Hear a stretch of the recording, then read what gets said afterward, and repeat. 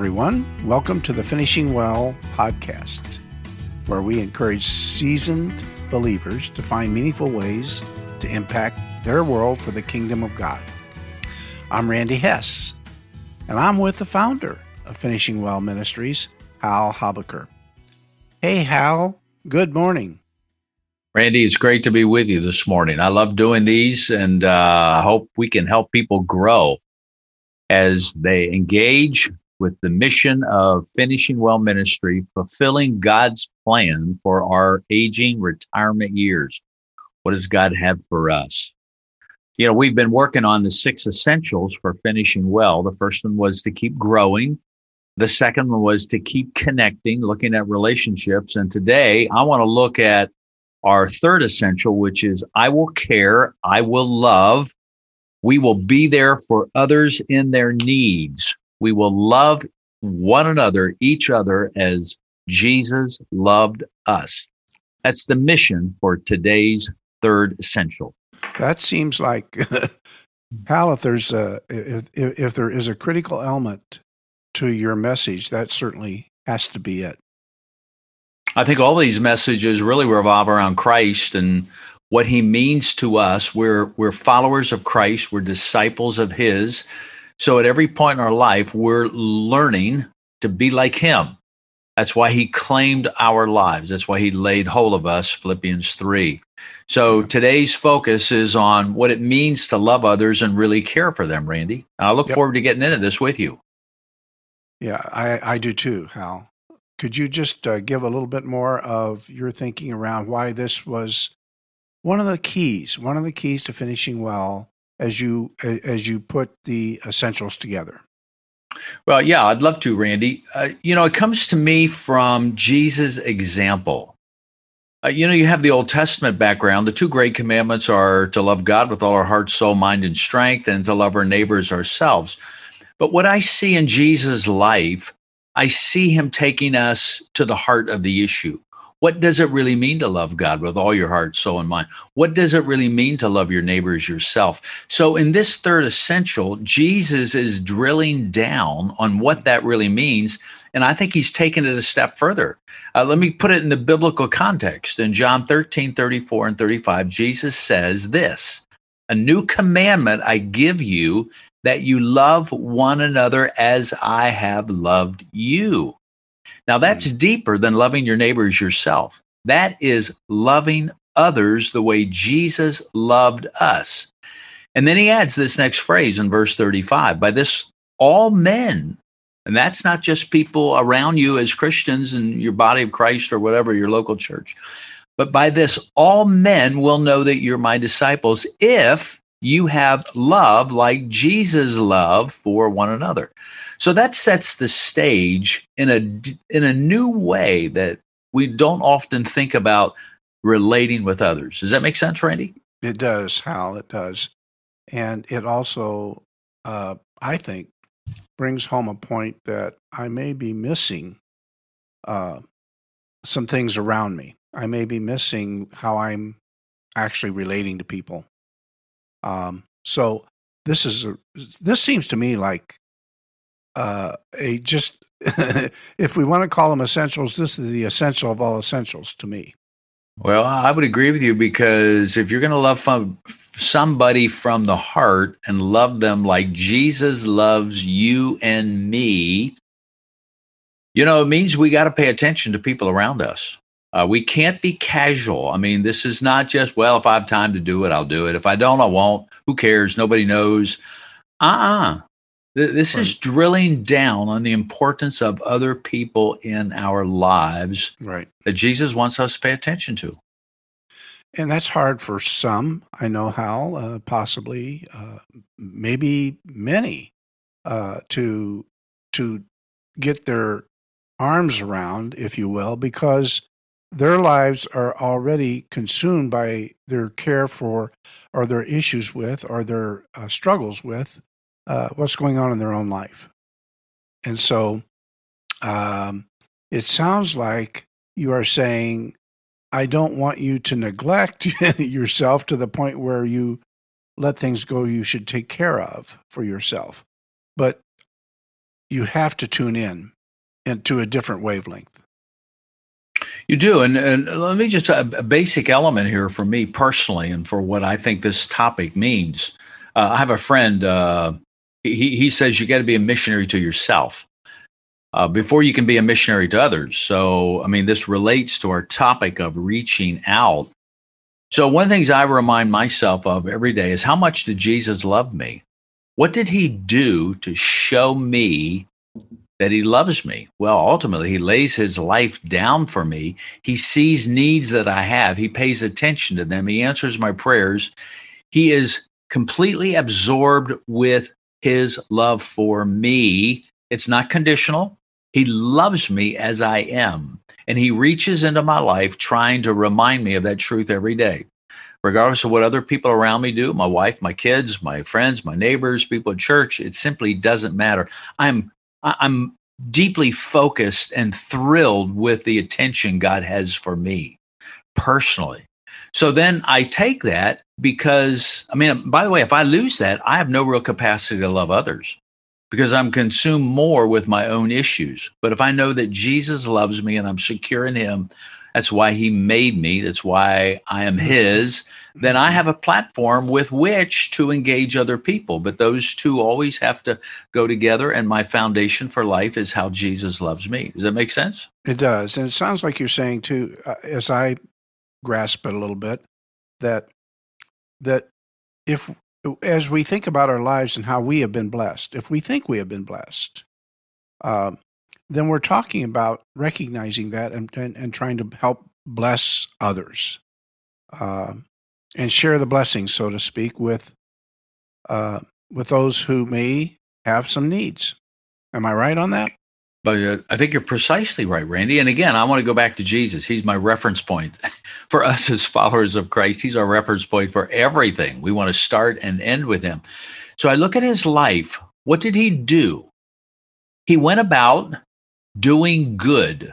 Mm-hmm. He paid attention to people's needs, whether it was a touch of healing, just a momentary thing, a few seconds, and then he was gone, or a longer engagement. He paid attention to other people and he gave of himself to meet their needs. And he was following his Father's impulse in his life. So that's what he did. So, and I think that's our platform for each other as we move about in life. We're constantly thinking, constantly processing, where are other people and how can we show them our love and Christ's love? Mm-hmm. And are we doing that, Hal, because we're trying to work our way into heaven? Heavens, no. And that's why I wanted to begin with, I'm completely absorbed with how awesome Jesus' love is for me. It's non-conditional. Mm-hmm. It's through his grace that he loves me. Mm-hmm. For I'm saved by faith through grace, not of your works. I don't do anything to deserve this. I don't do anything to change his love for me. So when I move around with other people, they don't have to do anything to change my love for them because I love them unconditionally, just as Jesus loves me unconditionally. So that's where I start. So again, I'm always looking at people's needs. And again, I can't meet everybody's needs. So I'm not evaluating myself on my ability to meet everybody's needs. I can't. Jesus is the only one who can do that, but he has put me in people's lives to pay attention to them and to encourage them. Am I serving then out of my heart, Hal, that this is the spirit in me that's bringing out the desire to reach out to somebody and to give them a helping hand, to so-called lift them up? Is it rather than a commanded work to get my way into heaven? Well, it's not a performance deal, so I can't work my way into heaven. That's what I mean. Yeah, I can't be. Is it? No, I can't be like Jesus. I can't be perfect like him. But let me tell you, you mentioned the Holy Spirit. Jesus tells his disciples in the upper room discourse, I'm going to send the Holy Spirit to teach you about me. So as I go through life, the Holy Spirit is leading my mind, leading my heart, leading my emotions, leading my sensitivities to put me in a position to meet other people's needs, my wife's, my kids, my grandkids, people around me at church, people in my neighborhood, wherever I go, people I happen to meet in a restaurant. The Holy Spirit leads me just like he led Jesus, just like the Spirit of Jesus paid attention to his Father. So Jesus gives me his Holy Spirit, not a performance deal. I have to do this. I have to obey Jesus. That's what he asks of me. No, I'm free to give my life away, just like Jesus was free to give his life away. Mm-hmm. Yeah, that I think I'm glad you said that. That brings it home even more to me. Another thing I want to say, Randy, and we can go down this fact. What does this actually look like in life? Yeah. Well, I think it's paying attention to the needs people have in life. For example, let me give you the simple example of encouraging others. Jesus' life could be summed up as one who gave eternal encouragement to everybody he met. I just think of the simple principle of encouraging people. How much do I encourage my wife? How much do I encourage my adult kids? One of them lives in California, 2 live here. How much do I invest my life in encouraging them and knowing where they're at, what they're going through? How much do I say, I love you, I appreciate you, you make a difference in my life, and I want to encourage you? So you're just looking to give out encouragement to other people. And I think about that in my own spiritual life. If I know God loves me and it's unconditional, he encourages me every day. Every time I think about him, my cup is filled. I mean, he loves me. It doesn't matter what I do, what I say, how much I fail. He's in love with me. He gave his son to give his life for me. And he's enamored with who I am. So Jesus has always encouraged me. And then a second thing is, as I'm with people, do I pick up on needs that they have? So how can I encourage people in their needs, or can I do something tangibly to meet that need? Jesus did give time to people, but he touched people. He healed people. He listened to people. He gave them time. So then I'm thinking, well, what kind of need does that person have? What kind of need does my wife have that I can meet knowing who she is because I've spent time listening to her, focused on her? But so my kids, my Sunday school class, my life group that I teach, other network people on my network, our board, we had a board meeting the other night, just paying attention to people, where their needs, what's going on in their lives. Do I listen? Do I follow up with a phone call? And, this can go on down the road. I mean, there's a lot of ways you can meet people's needs. Does that make sense, Randy? It does. It does. So it just resonates with me how that you are kind of banging a gong here that says that if I make even a minimal change in my radar, if you will, or outlook toward other folks, that I begin to pick up signals about them. In other words, I don't have to overwork myself to do that. I can almost do that casually, just in observing what's going on around me and listening to people talk and listening to what they say to me. And through that process, I can grasp needs that people have that I might be able to speak into to help in some way. Is that a fair assessment of it? I have to get away from me first to be able to listen to them, but once I start listening, I will hear things that show me what the needs are. I think you're exactly right, Randy. I mean, people have needs all around us. And if I'm sensitive to them, if I begin my day asking God to lead me to meet people's needs in their life, because that's really what it means to love. I mean, you just don't say, hey, I love you, and don't do anything about it. Mm-hmm. I mean, it has to be shown in some way, some tangible way. Mm-hmm. Let me give you another example that comes to me. My wife is really good at this. She thinks of people she hasn't spoken with for a long time. And this makes a difference in COVID. And I mean a long time, maybe a week, maybe a month, maybe a year, maybe, some length of time, people who have made a difference in our lives. And how often do we love them back and make a quick phone call? I think of my wife on Mother's Day. There are about 7 or 8 women who have really poured their lives into her. And I remember on Mother's Day, she sat at a table on our patio and just made a series of phone calls, 15, 20 minutes each for 2 or 3 hours, just telling people how much she thanked them and blessed them for pouring their lives into her. And, that made an incredible difference. I heard feedback from that, hey, that meant more to me than you could ever imagine. So those are illustrations. I get the biggest kick out of my spouse as well, how she sits at a table and writes notes to people. And she'll spend half a day doing that. I don't know how many notes go out, but I just scratch my head. I am not a note writer. So I feel then that after observing her do this for so many years, and some of the results that creates, it just makes me want to figure out how I can help do something like that, because people are just amazed that somebody wrote them a note, that they cared about that person, and and that spark, if you want to call it, of encouragement just seems to happen. And they go, I really appreciate you thinking about me. I really appreciate it. I didn't even realize you were thinking about me.